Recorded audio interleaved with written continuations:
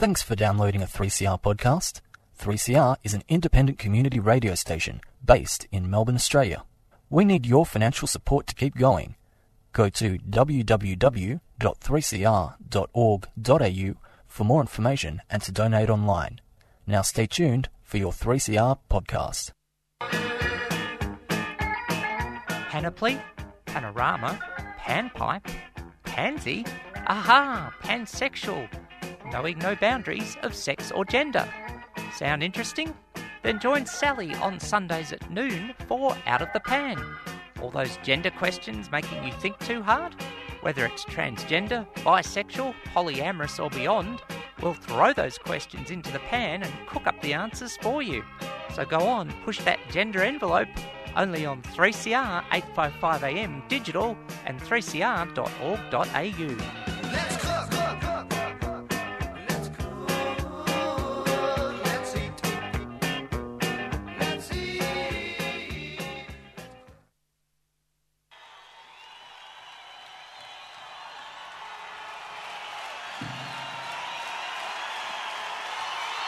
There's been a lot of talk about this next song.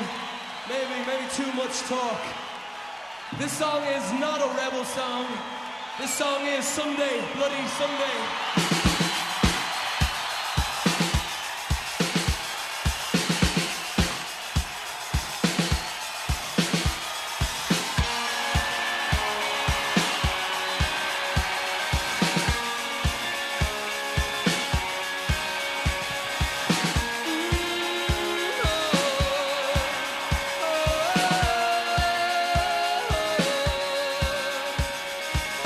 I can't believe the news today.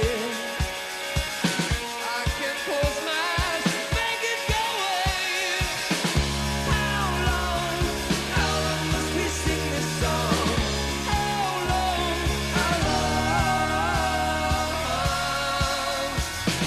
Tonight, we kill these ones.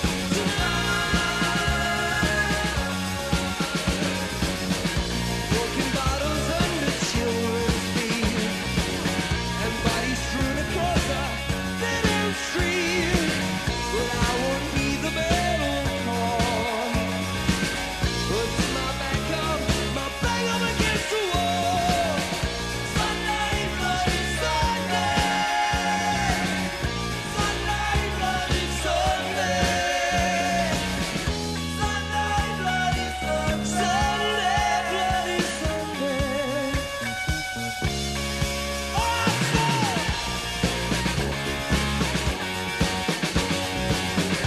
And the battle's just begun. Those many lost. Tell me who has won? The trenches dug within our hearts, and mothers, children, brothers, sisters torn apart. Sunday, bloody Sunday. Sunday, bloody Sunday. How long must we sing this song? How long? Tonight, we can be as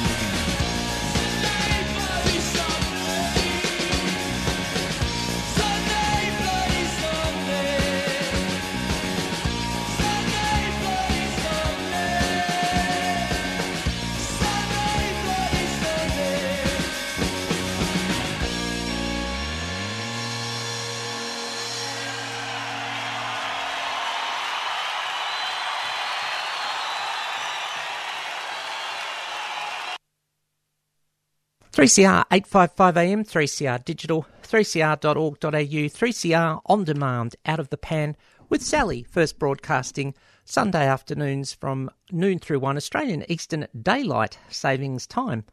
And 3CR broadcasts from the lands of the Kulin Nation, and we pay respects to elders past, present and emerging.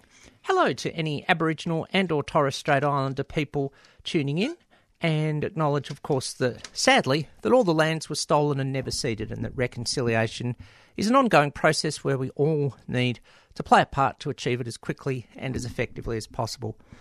As stated, I'm Sally Goldner. I use the pronouns she, her, and Out of the Pan is a show covering pansexual issues, knowing no boundaries of sex or gender, or there'll be some degree of range of genres on the show today. And opened up today with U2 and Sunday Bloody Sunday. Tell you why we played that in a second. There's ways to get in touch with the show, the modern means of communication. You can email outofthepan855@gmail.com. You can SMS 61456 751 215. You can tweet at Sal Gold Said So, and that's the bottom line.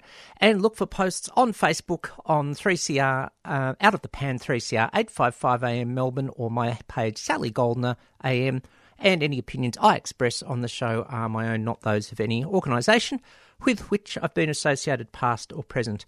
Possible content warnings, low-level mentions of homophobia and biphobia for the upcoming interview that will start about now. What is the interview about, and why did we play Sunday Bloody Sunday? Because on Friday, Just Equal announced some research into the situation re blood donations in Australia, which sadly is not inclusive enough, to put it mildly, of gay and bisexual men, which there's three words there to define, that we want to talk about. And I'm joined on the show by my guest, who's up there at around 8 minutes past 11 Australian Eastern Standard Time in Queensland, Sharon Dane. Sharon, welcome to Out of the Pan on 3CR. Good morning, Sally. It's great to have you with us, and if it's okay to ask, can I just check in with which pronouns you use, if any? Yes, she and her. Cool. And there was one other detail that we just had to clarify, if we can, if you were able to find it out. Yes, I am. I'm living in Albany Creek, so that's the land of the Yugo Rabble people. Thank you for acknowledging that. And I should declare that I've been doing some, we'll say, voluntary consulting to the committee/board of Just Equal Australia, declaring that interest, because you're here today on behalf of Just Equal to talk about an issue that's, it's sadly, sort of been on the list to deal with for some time, and that's the issue of who, based on sexuality and to some extent gender and possibly other, we'll say, attributes, can donate blood in Australia. And you've done some research on this for Just Equal. Perhaps let's start by setting the scene. What is the current situation in Australia as to who can donate blood and who is considered, I'll start with my more diplomatic words, who are often excluded from doing so? Right, so all people are screened in Australia for blood donation prior to giving blood. However, as a group of people, men and trans women who have sex with men are deemed as a group to not be able to donate blood without abstaining from sex for 3 months, even if they're in a long-term relationship with a partner. But this doesn't apply to anyone else. And that's being, at least Lifeblood Australia argues that this abstinence period is to do with the higher incidence of HIV amongst that population. However, all the countries, including the UK, that have moved away from this, applying a risk to a whole group of people in favour of an individual risk assessment that applies to everyone, regardless of their gender or the gender of their sexual partner, have decided to use an assessment where they actually ask people individually about the type of sexual behaviour they've had recently. In the UK, for example, you can actually have multiple partners, provided you haven't had sex with multiple partners. Anal sex with multiple partners, beg your pardon. However, you can have anal sex with your, one-term or long-term partner.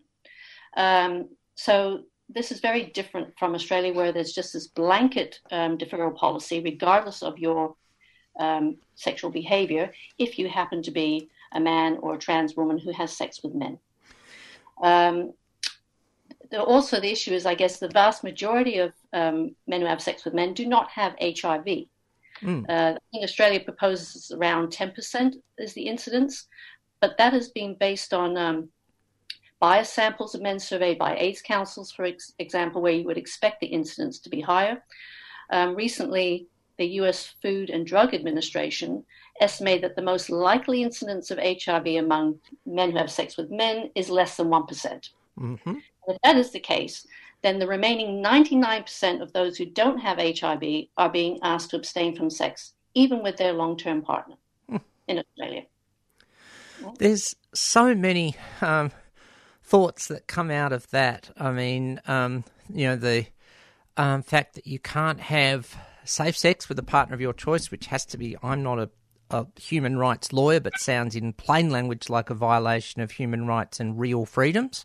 But the thought that pricks my ears up as a person who identifies as part of what might be called the trans and gender diverse grouping is the definition of men and definition of women, and where do non-binary people fit in. And whilst it's not my lived expertise, then I suppose then there has to be some questions asked about how people with intersex variations go in all of this. But my trying to be, well, it's almost hard, I say this, to be serious, because I know of trans women who have just been told outright, well, you're a man, you're in a relationship with a man, your gender's being denied, and you're sort of caught up in this. So it's a lot to unpack there, but what is the current policy in terms of unpacking that? And I suppose you've got to ask about trans men as well. Where do they fit in?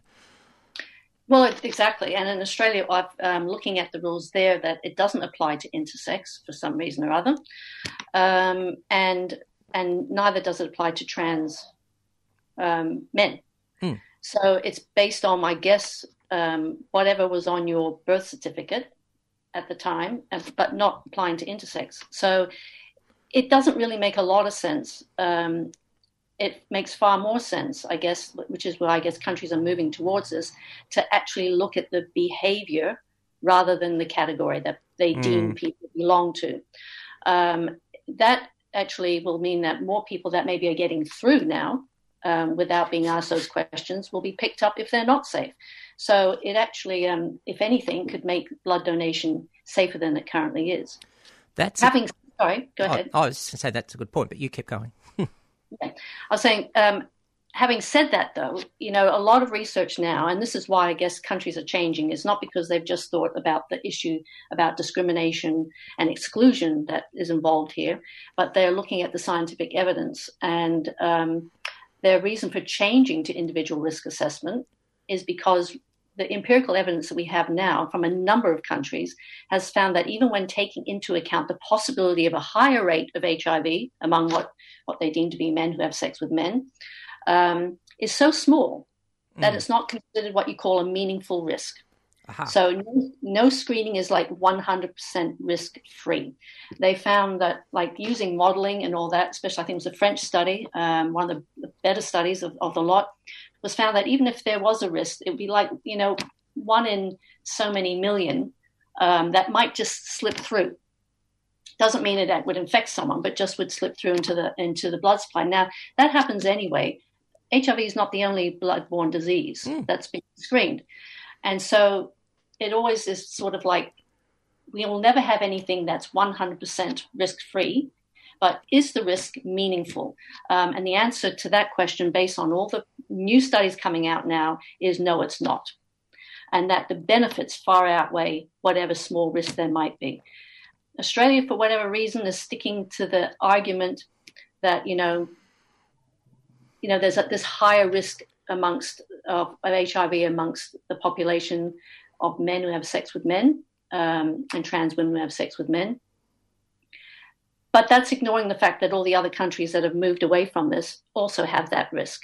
And I suppose, I'd be the first to say this isn't my as big an area of expertise as, say, trans and bi issues for someone like myself. But there's all, but the one thing that I think is thoughtful of you to mention is that there's lots of ways, sadly, that bloodborne viruses can be transmitted through blood transmission. A dear friend of mine who experienced thalassemia needed regular blood transfusions and unfortunately got one of the variations of hepatitis through a blood transfusion. So, things can get through, I suppose, of all sorts, whether it's HIV, other bloodborne viruses, and we'll say similar situations, regardless of the screening. So that's where I wanted to ask about. I'll go to the next step, try to keep this in logical progression, and that is talk about your research and what exactly it covers in light of these current, well, let's just call them, severe shortcomings in the Australian policy. Yeah. Well, the research is very complicated, for one, because it's all medical research. They're clinical studies that have looked at, for example, comparing. They've had, in one case, I think it was the Netherlands, where they looked at, they take blood samples from gay men in the population on a regular basis, testing for HIV. So they looked at that in relation to men that they deemed as men who weren't having sex with men, so the general population of men, and they looked at the difference in the risk of that HIV entering into the blood supply. Once again, they came up with there was no meaningful risk. Like, there was no difference between the two. Other studies have actually looked at the blood itself, that was being donated, and compared HIV amongst men who had sex with men who donated versus the straight population of men who donated. Once again, there was no difference between those two groups in terms of HIV infection or any of the major, what they call like level A bloodborne diseases. There were some differences between groups on the lower level, what they call level B, but none of the level A. So, there's this perception also that if HIV is slightly higher amongst, not as high as they are, like Australia Lifeblood is expecting to be saying 10%, but even if it is higher than the general population, which is possible, right? Mm-hmm. It doesn't necessarily mean that applies to the men who are about to donate blood, because people who donate blood are usually fairly conscious or aware of doing the right thing. Otherwise, they wouldn't be bothering. We don't get paid in Australia to donate blood. So it's an altruistic thing. So if you think you've been engaged in risky behavior, you're not likely, it's not impossible, but you're not likely to say, put up your hand to donate blood. It's not like just your date taking a random sample of gay men and saying, go donate blood, and oops, we've got HIV in there. It's very much about what is the risk among men. I say men who have sex with men that are deemed to be men who have sex with men, of actually having HIV that want to donate blood. That risk would have to be so small. And the other issue is we have right now screening for HIV is very sophisticated. Aha. Not like it was 20 years ago when there was, these blanket bans. It is very sophisticated. So something getting through, although it does, is very rare. And it doesn't warrant, in my opinion, having read what I've read, and a lot of scientists are saying now, it doesn't warrant excluding a whole group of individuals based on a characteristic rather than their behavior. It also limits how much safe blood we can get into the blood supply, especially at times like COVID. That's why that is really actually the other issue is here. Australia was 12 months. There was a 12-month abstinence requirement for men who have sex with men and trans women who have sex with men in Australia, and that was changed to 3 months, and that was due to COVID. Yeah. So because we're in times of need, they thought, okay, well, we'll take a few more risks, apparently, right? But having done that, nothing has slipped through so far. We're not aware of any HIV cases getting through the net by reducing it. In fact, there is, I'm trying to think of his title, but I'd like to say, I'll read it out here. he is the chairman of Mark Garman, the vice president of the Medical Affairs and Innovation of HEBA Quebec, Canada, so the blood supply for Canada. Yep. He notes that there is not a single documented case of HIV contamination that can be attributed to the implementation of a temporary deferral policy for men who have sex with men. That was 2020. He wrote in his book. Okay? So all these things are being put in place. These policies are being put in place. It appears to be more on fear than actual science. Yeah, it does seem very irrational, because what I'm hearing is, okay, and I want to get to this in detail in a second, you've got questions that look at individual behaviour. It then seems to me that once you've donated, there is some, I don't know if this is the right word, we'll say analysis might be a good neutral word of the blood to make sure it's, we'll say, of the most appropriate standard, and then it can be used for transfusions, whatever else. So there seems like there's lots of checks and balances. So why exclude groups of men? And gay and bi men, of course, face varying and situations of stigma for being who they are. Some similar, some different for each group, and then trans people as well, which only adds to it. Right. So the thing that I wanted to get to is how, in, say, a better process, rather than just doing this blanket ban approach, we screen people on behaviour and how that is done, let's say, in a way that is respectful of everyone's identity, behaviour, the whole thing, that doesn't, leave people feeling awkward or anything like that, because that's obviously important if we're going to get to a much better policy and process. Absolutely. And hats off to the UK, because, the UK is not the only country. There's the Netherlands, the UK, Argentina, Israel, and soon to be Germany and France by the looks of it.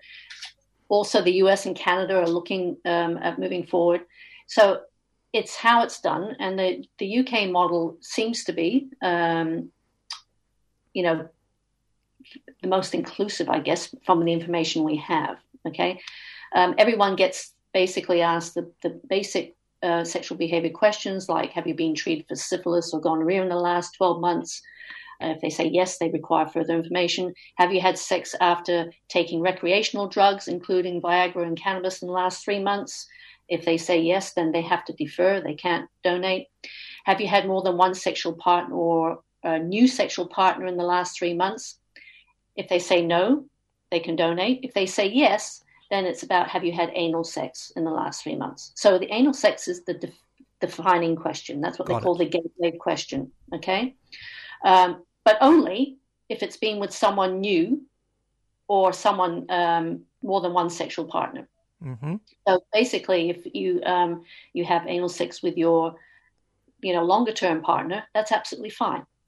And this question gets asked of everyone. Right. Okay, so this way it also picks up on people like, for example, heterosexual men that maybe, who don't even consider themselves to be really having sex with men or whatever it is in their heads. Yeah. It really makes, in a lot of ways, it's safer that you may pick up on people who normally are not in that exclusion group that may be taking risky behavior as well. Well, this is the thing. Anyone, I will say, of any body, including sex characteristics, gender identity, sexuality, could be having anal sex and could be doing it in different ways. Yes, it could be with, we'll say, a physical part of someone's body. And I know I'm being a little coy there because I'm aware that we are well before 9 p.m. in whatever time zone. But, there's ways. The question, of course, is whether it's being done safely, whether the appropriate protection of condoms, dams, whatever is being used, in terms, not so much dams, I would imagine, in terms of anal sex. But, and it's just, is practice and hygiene being followed? And, of course, that could be, as you say, a heterosexual woman who has one monogamous partner being a heterosexual cisgender male could be having anal of some sort. Absolutely. Yeah. So that, and they would be free to donate without in Australia, Yeah. So that's where the inequality comes about. And using the argument that, oh, it's because there's a higher rate of HIV amongst men who have sex with men, and that's the MSM population, doesn't hold when you really think about the fact that all the countries that have moved away also have that issue, whatever that rate is. We don't really know for sure what that rate is, but we do, like I said, the American Food and Drug Administration thinks that true rate is less than 1%. Yep. So of men that are likely to donate and all that. So it's like, no, it's not as high as Australia is saying it is, based on biased samples in the past. And the main thing is, even if we were to say, okay, well, let's hypothetically say, okay, well, the rate is high. The tests, all the evidence and the modeling and the actual clinical studies that have been done have focused on the fact that might be the case, and it's still showing that the risk is still very, very small, so small that it's not considered a meaningful risk. Yep. So whichever way you look at it, whether you believe the incidence rate is higher or lower, it's still not a risk, because the worst case scenario situations have been taken into account in the research that's being done. Okay, so I guess why Australia is not responding to this research, and why they're just saying this blanket response that we get, like, oh, we don't have an even distribution of HIV in this country, really doesn't make much sense, given we're no different from the countries that have moved, have moved to change. Yeah. And it's the other argument that will probably come about, I'm preempting this, is Australia may, think it's satisfying the LGBTIQ population by saying, okay, maybe they'll allow it for plasma donation. This is a step that some other countries have taken, not the UK that I know of. They've gone straight from to whole blood donation. But plasma donation is something different. And I have a feeling it's about to come up. And therefore, the LGBTIQ population needs to be prepared for that. And what does this mean? And plasma donation is different from whole blood donation in the sense that your blood is taken and it's separated, and then it's put back into your body. So you have a machine that you're hooked up to, and your blood goes through, it separates it, puts it back in. And it's a longer process.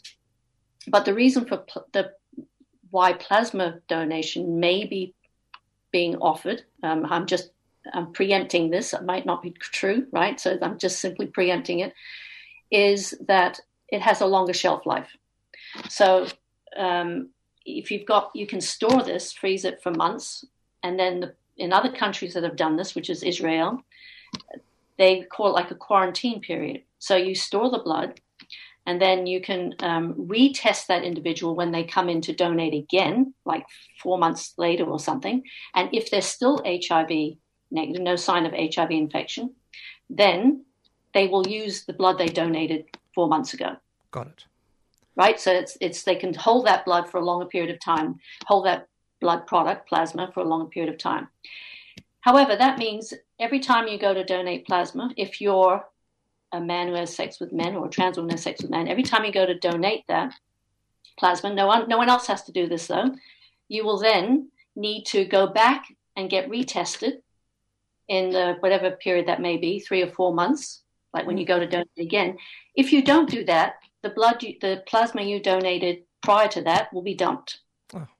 Because it can't be screened. It must be screened twice. So you get screened before you do it, and you get and then they put it in quarantine, and then you get screened again. And if it's still you're still HIV, they will use the blood. If you're not, it gets dumped. So that means two things. If that don't apply to anyone else in the population, I mean, in terms of like this group deferral, that means someone has to actually go in, is obligated to go in more than once, or it will be dumped. Yep. And if you go in and they're obviously HIV positive, well, you wouldn't worry. Of course, then I am positive, therefore I don't have a problem with the blood I've donated being dumped, because it's a safety issue. But you're obliged to keep doing this, and if you don't do it, then it gets dumped. And that is something that most people probably wouldn't realize on the face of it when they think, oh, at least we can donate plasma now. Yeah. Because that's how it works. It's the quarantine period that you can use for plasma that you can't use for whole blood. Yep. There's a few things I want to discuss, but we've had a really good message in. I'm not going. This is one the running joke on this show is we only have awesome listeners, not regular listeners. And one of our awesome listeners has come in. I'm not going to name this person just for unless they email back and give me their permission. Great interview with Dr. Sharon Dane. I've always wanted to donate blood, but never tried knowing the bands. The blood bank would advertise earlier in this person's life a blood challenge to community groups, and this person felt horrible that the peers could donate to our community group total, but this person could not be a part because the email says I was gay. Person is now almost 40, still can't donate, and then makes a very good point, which I'd like your opinion on, quote, we have rapid HIV indication tests in the community. Why can't they just do that at the blood centre and stop the donation if a risk is indicated and test everyone not based on sexuality, end quote. So thank you to that awesome listener. And as I say, I'm just going to play UltraSafe. As much as I know you're someone who's pretty open about who you are, I'm not going to put a name to air unless I get another email saying so. But for you, Sharon, Dr. Sharon Dane, the question is about that rapid HIV indication tests, which I'm not an expert on, but it seems like at least a reasonable question to me. Yeah, well, I'm not an expert on that either, so I'll put that forward now. But I would guess that those tests, while they are good, are not as sensitive as the actual blood screening tests. It's a bit like the rapid antigen test we take for COVID, right? It's good to have, but it's not as sophisticated as the other tests that you get through the lab. So it would still pose a risk. It's good to know yourself, I guess, by having these tests, and it would limit spreading HIV by people having it, but it's not safe enough in terms of blood screening. That would be my guess, given that the tests that they use for blood screening are very, very sophisticated. Yep. Now, we've thrown lots of sort of pieces of jigsaw onto the table, so to speak.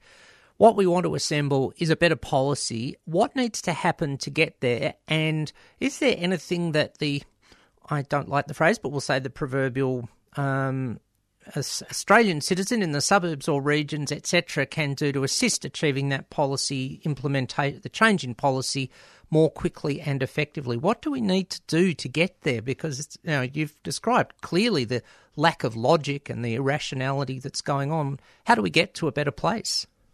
I guess it's awareness, like everything.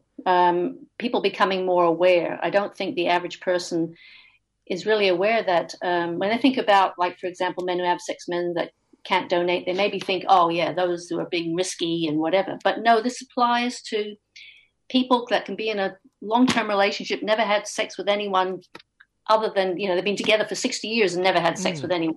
But if they happen to be a man having sex with a man, they can't donate without having abstaining from sex for 3 months. Now, I don't think, if the average person in the community were aware of that, how extreme this is, it might motivate people to say, look, this is really unfair, especially when we have the tools to screen out any potential risk, at least any what they call meaningful risk. And also that all the science is there. So maybe people need to start making a bit of a noise, let their politicians know, let their representatives know. There are polls going around, be aware when that happens and contribute to that.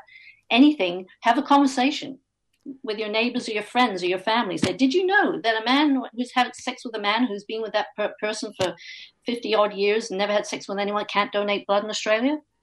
Did you know that? So get it out there. Because I think a lot of the time things like this happen because the general public is just not truly aware of the. It's not that similar to marriage equality in the sense people say, "Oh, really? You can't get married?" Yeah. So it's like just get it out there and let people become more informed, so people start making a bit of noise. Absolutely. Well, just the last question I think I have for now is, where does the proverbial buck stop here? Who is responsible for, or who will ultimately have the power, I suppose is the word, to make a decision to change? Is it a government minister, government department, agency, recommendation, blah, blah, blah? Yeah, it's Lifeblood Australia, but it's also the TGA. So it's not like something they vote on in Parliament. But nonetheless, there is political pressure and there is public pressure. So in order to make any of those changes, and they won't obviously make changes if there's no scientific evidence to support it, but there is. Yeah. There is. Which you and otherwise the UK wouldn't have made the change, and the Netherlands wouldn't have made the change, and Germany and France are about looking at making the change. These countries are just as cautious as Australia is, and maybe in some cases more so. So they've made the change because of the research. Yep. Australia needs to do that. Needs to look at this research, be less afraid of an uninformed public, and take a bolder step in this case. Well, bolder, but just almost not bold. It's a very I know. I probably bold is not the right route. Like move along with the rest of the move along with the fact. These things called facts and research that hopefully still matter, which is so important. It's actually interesting to note that Australia was the first country, so it was ahead of its time, to remove the blanket ban, lifelong ban for men who have sex with men. And Australia did that first. Then it was followed by the US and Canada and the UK and France and European countries. It was the first to do that. Now it's lagging behind. And it's like, well, if you were bold, I've used the word bold there probably, but they made that decision based on what they thought was the right thing to do back then. Why, when other countries were behind them in that area and have now moved forward, are we dragging the ball? Yeah. A question that needs an answer, but we hope we can, not really get to the answer. Let's just get through the getting it done, I think, is the thing. The last question I wanted to ask, and then I'll throw if there's anything else you wanted to cover on this whole topic. This is, I get a very strong impression this is just an area, yes, it's your research, it's your expertise, but I sense a very strong passion in there as well, Dr. Sharon Dane. Do you perhaps just want to quickly talk about that, what it is for you that engages you in this area of work and expertise? Well, I come from a more of a social perspective, like the groups and the discrimination that's involved. That's my area of expertise. I've collected research from people whose area of expertise is blood donation, right? So that's collectively put together in this report. So in terms of stigma, this just reminds me of the old rationale used for many times why the LGBTI community has been excluded from one thing or another, when in time it was realized, why was that so? It didn't make sense to do so. And I think we're in exactly the same place with this. Yeah. Those fears about HIV transmission and about how to screen for it are gone. Right? Yeah. We know how it's transmitted. We know what the risks are, and we have fabulous screening methods. So what's left, though, is the stigma. And you can't help but feel that that's what's part of this delay. And now if Lifeblood does suggest plasma, as Israel did and Canada is just talking about, is like it can appear like a stepping stone, right? It's like the old civil partnership versus marriage argument. Great. It's not necessary. It's just all about perception. Yep. And if we do that first and it's all okay, then we'll make the next step. But we don't need that interim step. All that's going to do is, present more problems of exclusion. And the fact, like I said, that people have to go back or the blood gets dumped. Yep. So, and that won't apply to anyone else except people who are deemed to be men who have sex with men. Yeah. So, yeah, I am passionate about that because to me this is more so about old prejudices and exclusion and stigma than it is science. Fair enough, too, and well spoken. Anything else that you just want to add in on the topic? Because I think we've got it pretty well covered. No, just I hope everyone has a great Sunday. And I look forward to everyone being able to donate blood by just having an individual assessment in a short period of time. That sounds like a wonderful moment to conclude on. If people have more queries for you, you're, we'll say, reasonably contactable via various means of communication. Yes. You're trackable on the internet or LinkedIn or something like that. I don't know. Yeah, well, LinkedIn I don't do so much now, but certainly through email. Yeah. I can give you those details. Yes. Or you can use the Just Equal details, actually. That might be the best go. We'll contact you via Just Equal. And, of course, Just Equal put out media releases, and thanks to the media who covered that on Friday and the last couple of days as well, The Guardian and others. Dr. Sharon Dane, thank you for your passion, empathy and expertise that you put into the research and for your time on the show today. I'll leave you back to your Sunday in whatever time zone, and we look forward to sunny Queensland. Sunny Queensland, yes. Wish I could be up there sometime soon with my family of origin, but hopefully around December 17. I better get those flights booked. Yep. Thank you again, and just hang on a sec while I'll get some music rolling, and we'll go from there. Thanks very much for your time. Thank you. A pleasure. Bye-bye. Dr. Sharon Dane on 3CR, 855 AM, 3CR Digital, 3cr.org.au, 3CR On Demand, Out of the Pan with Sally.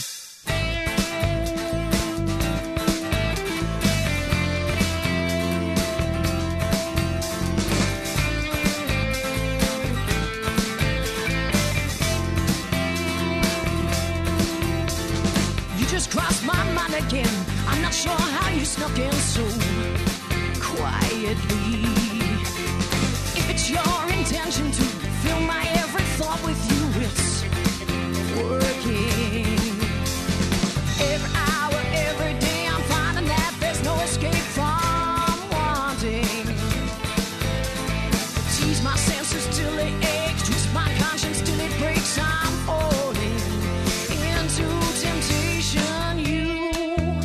You started this fire. You flame my desire. You under my skin. You just like the wind. You gently breeze in. You under my skin.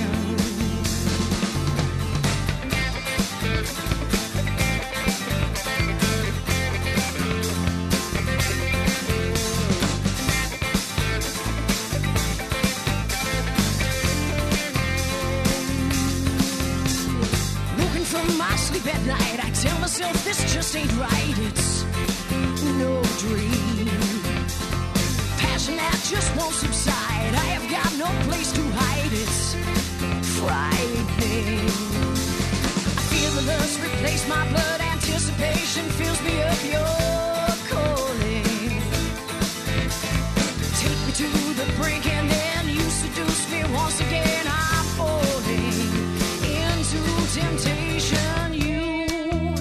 You started this fire. You flame my desire. You under my skin. You just like the wind. You gently breeze in. You under my skin.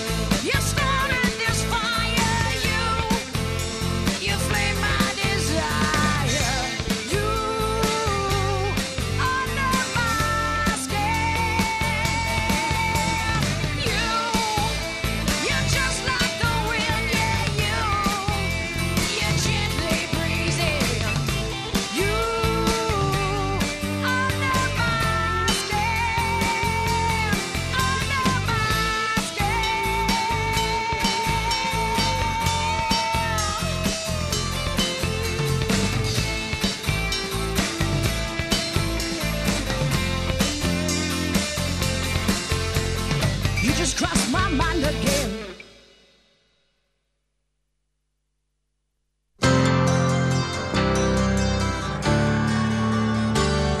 In the eyes of the old ones who watched from a distance, it was devilish magic at best. But the hearts of the children were filled with excitement as they dreamed of their home in the West. Oh, the engine would fire, the black smoke would rise through the spray of the slick silver steam.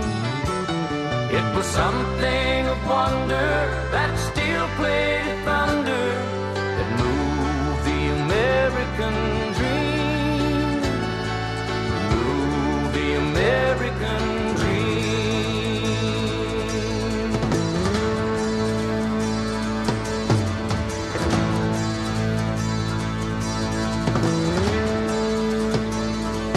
I can hear the sleepy whistle blowing, I can see the sparks beneath the wheel as she leaves the hills behind her for the ragged cotton fields. In a dusty one-horse station, all the children grow impatient as they stare into the distance for a sign. Here she comes, can't you hear the whistle whine? Here she comes, she's rolling in right on time. Well, I can feel her, she's running in my bloodline. She's running in my bloodline.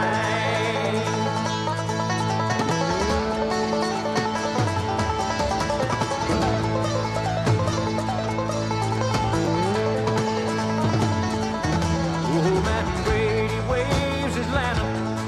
All on board, I hear him cry. While Lucius stroked the cinder and wiped the coal dust from his eyes. Yes, she was proud and full of fire as she rode that silver wire from the Kansas plains to the great Sierra pine. Here she comes, can't you hear the whistle whine? Here she comes, she's rolling in right on time.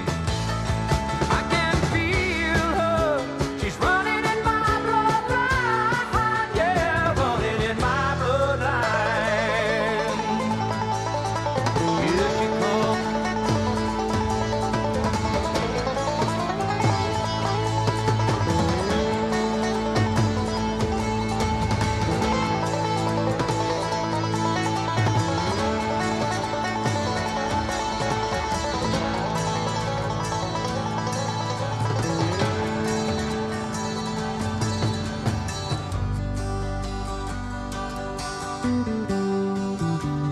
Now the stockyards are empty, steel rails have rusted.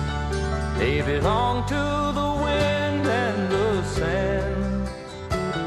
But we long will remember the steel and the timber and the pulse that once beat through this land.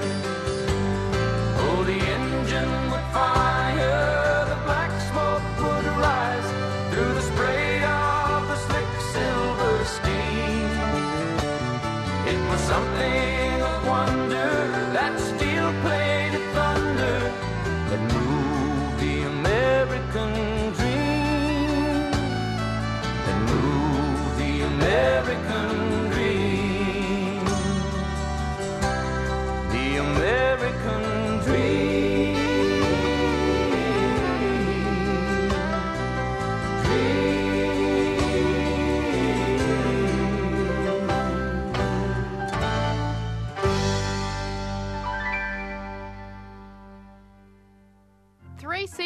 Community Radio is dedicated to exploring the issues that affect our future. Because I think it is something we just need to be talking about. 855 AM. Tune in and listen up.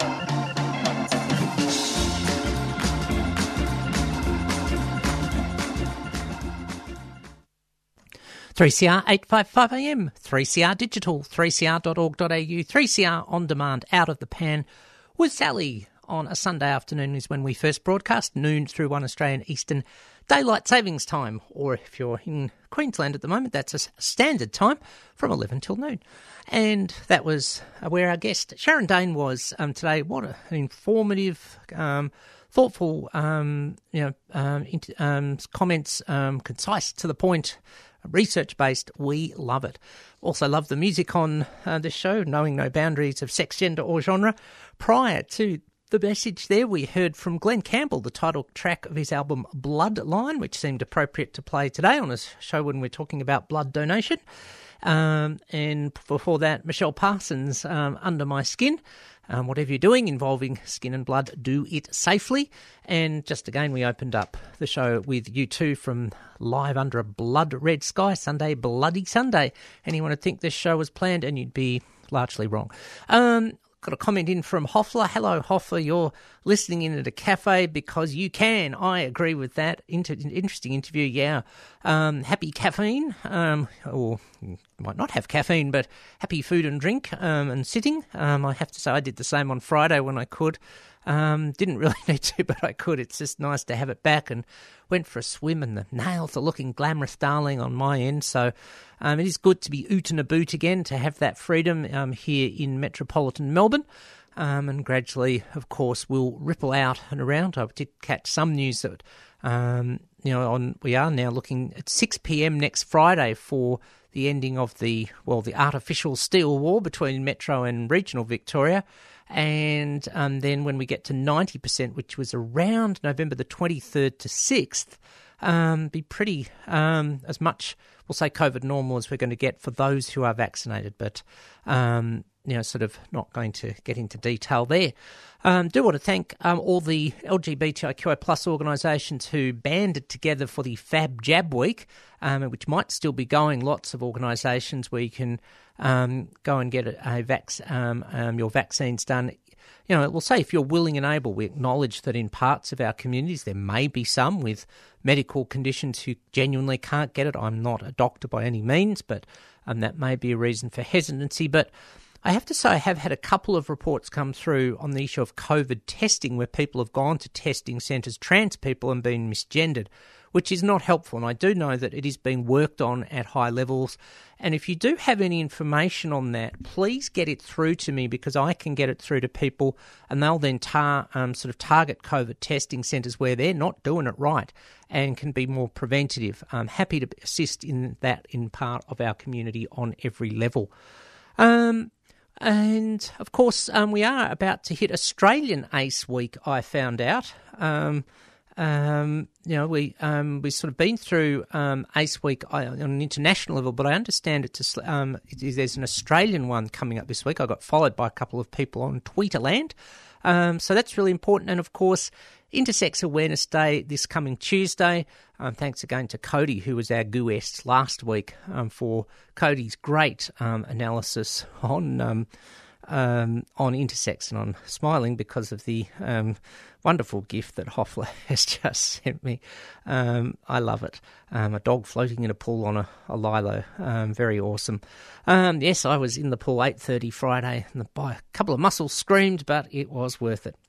Anyway, that's all I've got time for today. Freedom of Species coming up next. Not sure what's rotating in for rotations at 2, but there will be a podcast going up of all the rotation specials gradually over time. I did get contacted about that during the week, so watch for that, and I'll certainly put announcements throughout the social media channels. And then Queering the Air at 3, the next 3 hours of great entertainment and listening on 3CR. Take it out today with, another hard-rocking woman, along with Michelle Parsons, who did Under My Skin. Here's the late, great Chrissy Amphlett heading up the Divinals and Motion. Thanks for tuning in to Out of the Pan. I'm Sally Goldner. Catch ya next week. Lying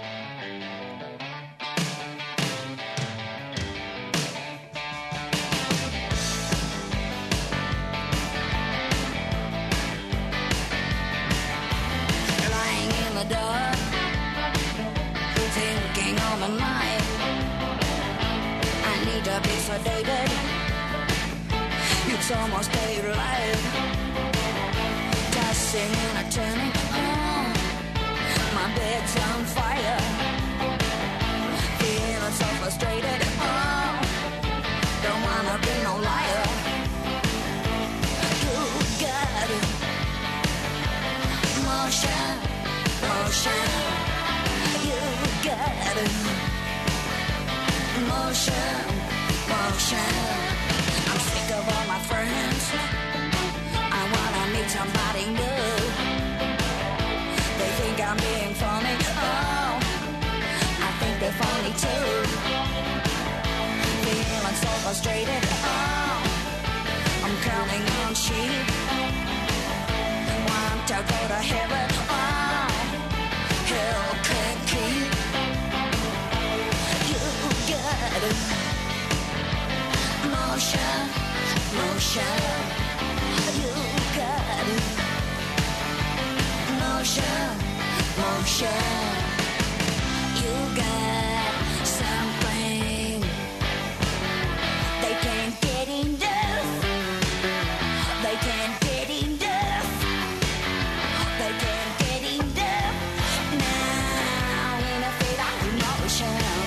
Ooh la la la.